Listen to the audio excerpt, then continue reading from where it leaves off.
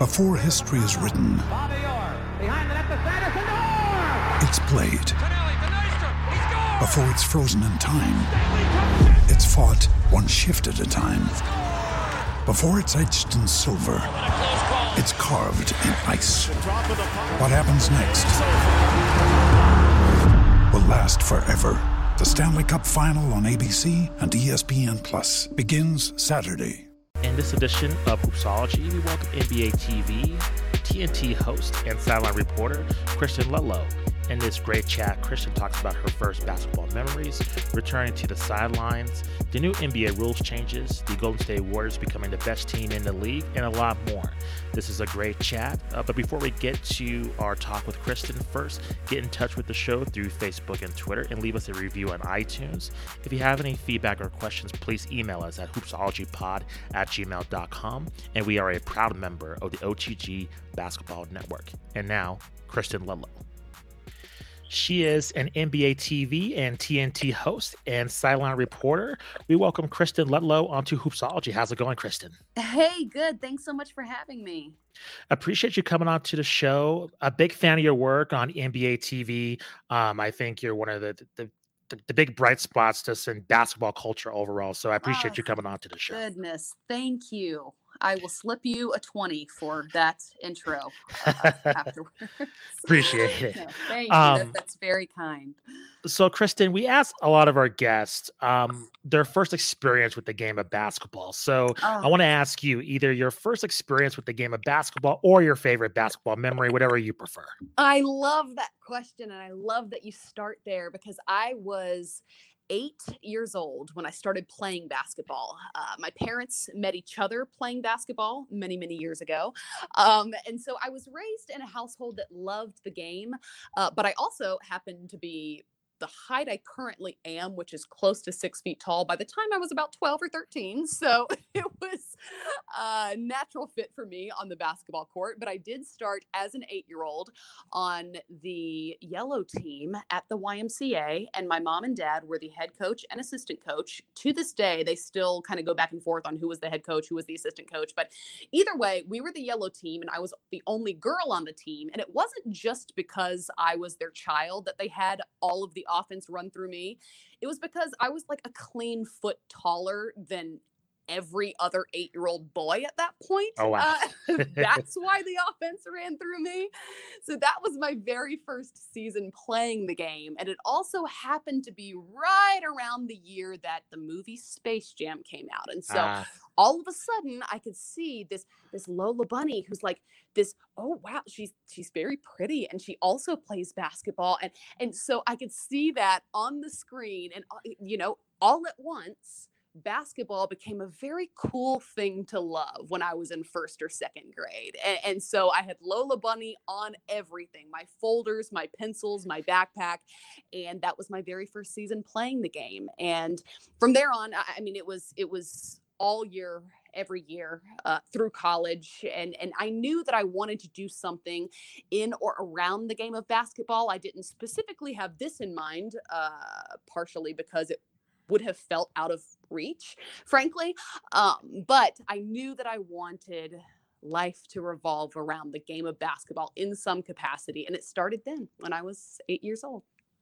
So, Kristen, just want to ask you, since you're pretty engrossed in the game from the young age, what do you think, now as being in a broadcast position, what things have you observed as being a fan of the game and covering that you have seen through the evolution over time that, you wish that it could change in terms of rules or just how the presentation of the game or things that you watched, on TV when you were younger that you wish were more implemented now as a fan? That could be the WNBA, the NBA, or anything that you wish that maybe that captured your attention when you were younger that you wish maybe now that, fans were seeing nowadays. Yeah, I will start with what I would have loved to see when I was younger that we do see now, which is women in and around every position in the game of basketball. And I don't mean the position on the court. Sure. I mean that, like, when I was a little girl and looking to be involved in the game,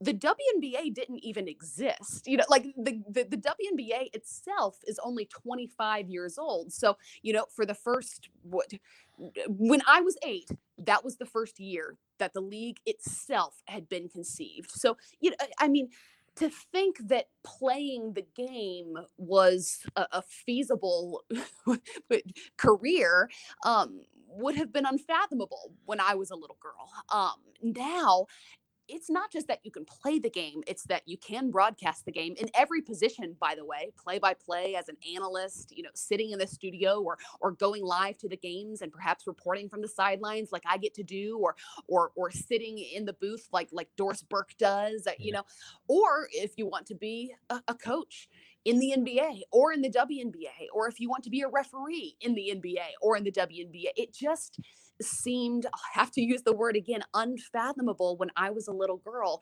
And to watch the ways in which women are in every aspect of the game now is such a stunning thing to see. On the flip side, I think what I would have assumed when I was little, and what I have unfortunately learned as an adult covering the game, you assume that everyone who plays the game at the highest level wants more than anything to win. That's the way that it's branded. That's what we're taught to believe when we're learning the game. But instead, as an adult, I realize there are a lot of other elements of the business itself. You know, there are a lot of people, by no means do I fault them, who fall in love with the paycheck that it brings, with the influence it brings, with the position itself that it brings. And so to get a chance to watch some of these guys that, now that I've had the opportunity to be behind the scenes and learn a lot of what makes them tick, both on the NBA and WNBA sides, but more so in the NBA because I've covered it as a sideline reporter and had the opportunity to be at practices and at shoot-arounds on the mornings of game days and in these meetings with their head coaches prior to these nationally televised games. There are not as many as I would have assumed that care more about honoring the game and winning that night at all costs. And it's made those guys far more special to me because when I was little, looking up, I would assume it was everyone. But as an adult, looking out, I recognize it's a select few. And those, because I've had the opportunity to see it from the inside, those have become my favorites. Has that affected your love of the game? Just in terms of when you were younger, you know, like you mentioned, and I share that same sentiment. You think everybody wants to win at all costs, you know, every single game. And then you get older, it's like it's more of a business. It's a job. I mean, they're going to work. And you know, it hasn't affected my love of the game. It has, though, affected my fandom. And perhaps teams or players I would have rooted for before, or even while I was growing up. It's changed the way that I root for the game. It hasn't changed my love for the game itself, because the game itself is the same game that I fell in love with when I was 8 years old. But it certainly has changed my fandom. Kristen, I want to ask you just a question about, you know, the fans returning to NBA arenas, things getting back to normal from just a sports perspective of having full capacity. What has that been like for you? And from, you know, covering the league now compared to the pandemic, I'm sure you've been asked a billion times about just covering the league during, you know, the pandemic period, the bubble, and then the season following. But now, just with fans being back, what has it been like for you? Has it been like a breath of fresh air, or has it been a little bit of more of an acclimation period? What has it been like for you just seeing the NBA kind of transport back to kind of 2019 in terms of just having, you know, the fans back in the arenas? I will tell you, I have been asked similar questions often, but my covering the league through the pandemic was very different because I was pregnant during a pandemic. And so I didn't go to the bubble. I had not been in an NBA arena for an entire year when I returned in the spring. So I, just a few weeks into the pandemic, you know, I'm navigating not only this pandemic we know very little about, but pregnancy during a pandemic, and recognizing that now my health and the health of my baby boy are going to come, far before and far ahead of covering a basketball game that we know from experience now can be taken away in an instant. And so all of my decision making in that year, in the entirety of what was 2020, was based around being healthy while pregnant during a pandemic. And so I will say I did not have the opportunity to cover games in these empty arenas or to do what so many of my coworkers did, the sacrifices that they made away from their families for these extended periods of time while you go and stay in a hotel room by yourself and have to turn in these negative COVID tests every single day in order to continue covering this game that you love, in order to continue being this bright spot during a pandemic where people so badly wanted to see sports back again. I wasn't part of any of that. So I don't really have the perspective that some of my incredible colleagues and coworkers have to go from the normalcy that was the years and years and years that led up to the pandemic, to covering games during the middle of all of it, to what it's like to be back.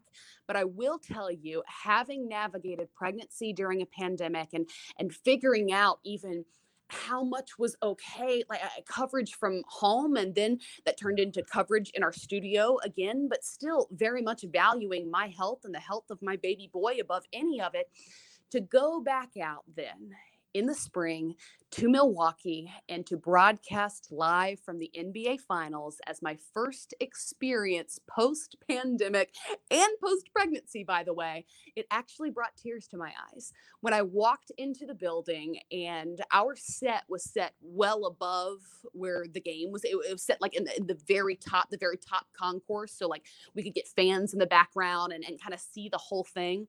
When we walked into that space, when we walked onto that set, and I looked out and saw the tens of thousands of people, and then the footage of the tens of thousands of people that had gathered from all the surrounding cities to be there to watch the Bucks deliver them their first championship in Milwaukee since 1971 off the top of my head. But to watch that after what had been, after what the year had been, it really did. It brought tears to my eyes. And I haven't had the opportunity to cover our TNT games from the sidelines yet this season, but I am starting to do that again starting next week. And so I will have the opportunity to tell you then whether or not I cried after my first hit. But my own perspective is that of sitting and watching and waiting while I was pregnant from home, watching it all start to come back and see semblance of normalcy, but not really normal either, like, and so to watch it all unfold from home, not knowing whether or not I would ever have the opportunity again to do this job that I like a whole lot alongside people that I love, to get to do it again. It was a reminder, first and foremost of how much we simply took for granted when it came to the game in and of itself. But also the perspective that it gave me, and the weight that it held was a different one, because of all of the days that led up to being back in the building with those thousands and thousands and thousands of people, all of whom I know without having to ask had lost something or someone in the year that had been. It gave me... It breathed life into my lungs again. It was stunning. It was simply stunning.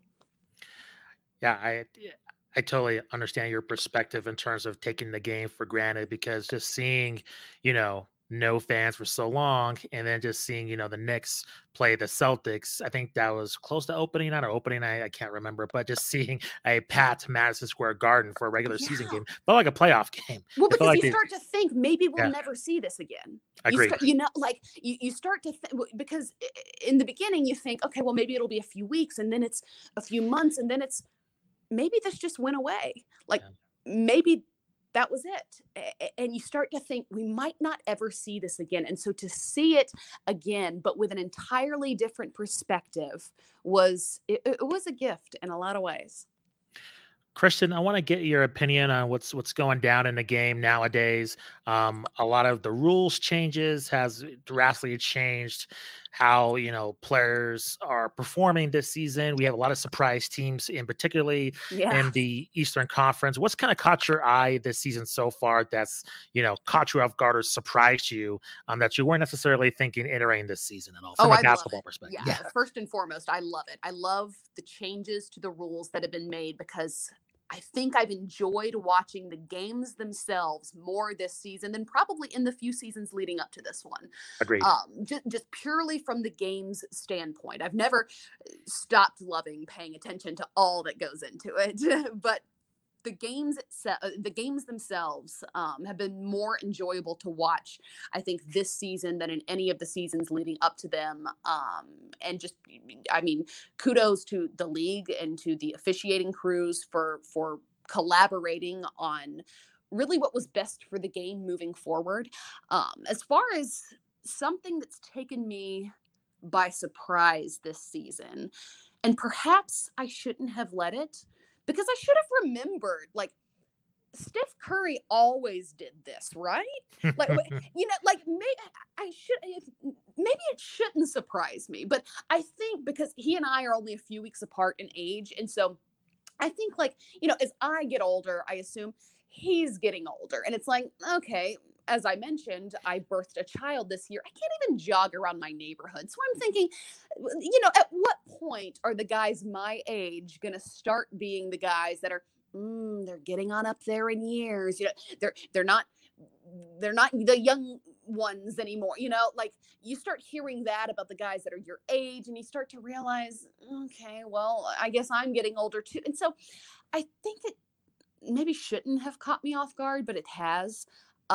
Steph, like, he's playing at not just an MVP level, he's playing at Steph Curry MVP level, which was like beyond other MVPs, right? Yeah. And to start the season, I don't think that I would have, and again, maybe it was a mistake, but I don't think I would have considered the Golden State Warriors this season among the few that could potentially win the West, if not contend for a championship. And they are, and I think they're gonna. And again, maybe I should have said none of this publicly, because it shouldn't have been something that caught me by surprise, and yet it has. Here we are. Well, and your defense, I think, Warriors, they had a couple of rough seasons after, the Klay Right. Thompson injury. Well, So and let me say also, the last TNT game that I covered pre-pandemic was Steph's return to the lineup after, in that 2019-2020 season, he had been hurt, the entirety of the year. mm, And he came back, and the last game that I covered before the season itself was suspended was his return. And I remembered all at once, like, oh, this is what it was like here when Steph Curry was doing Steph Curry things. Because I don't know that, apart from LeBron in Cleveland, that there is any more spectacular scene between, like, a fandom and its superstar than the Bay Area with Steph. Like, it is like, I mean, you hear me stuttering through trying to wrap language around it right now. There's just sure. nothing else like it. And so that was the last game that I had covered ahead of the season's suspension. And so you would think that maybe, but then, the next season started, and it came and went, and it seemed like maybe the Warriors dynasty was behind us. And for I mean, by every measurable account, it may be the dynasty itself that was that stretch of 5 or so years that it was just assumed they would win the West. But Sure. maybe it looks like something different moving forward. Like maybe this is a team that contends, that they're older and perhaps a little wiser. I'm not going to call them old because most of them are my age. So we're not old. Okay. But this may be something entirely separate from the dynasty that was. But I still think that there's a team out there in the Bay Area that can contend for titles. Yeah, I agree. As long as they have Klay Thompson and Steph and Yes. Draymond, they're going to be very formidable. Right. Yeah, because look at how good they are right now without Klay in the lineup. Exactly. Now so I think they'll be the ones to watch. And again, if I had said that just a few years ago, it's like, well, yeah, obviously Steph and the Warriors are the ones to watch. But I think because they were quiet for a little while, we started to look elsewhere. And now I'm thinking, okay, it's time to pay attention again.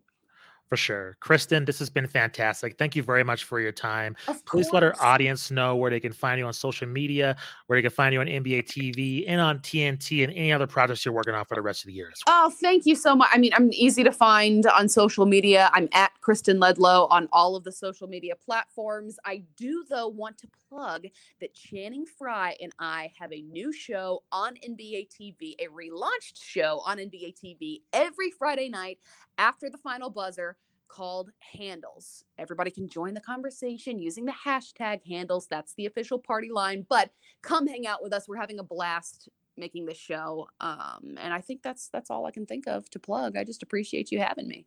Appreciate you coming on to the show, Kristen. Thank you very much. Of course. Thanks again.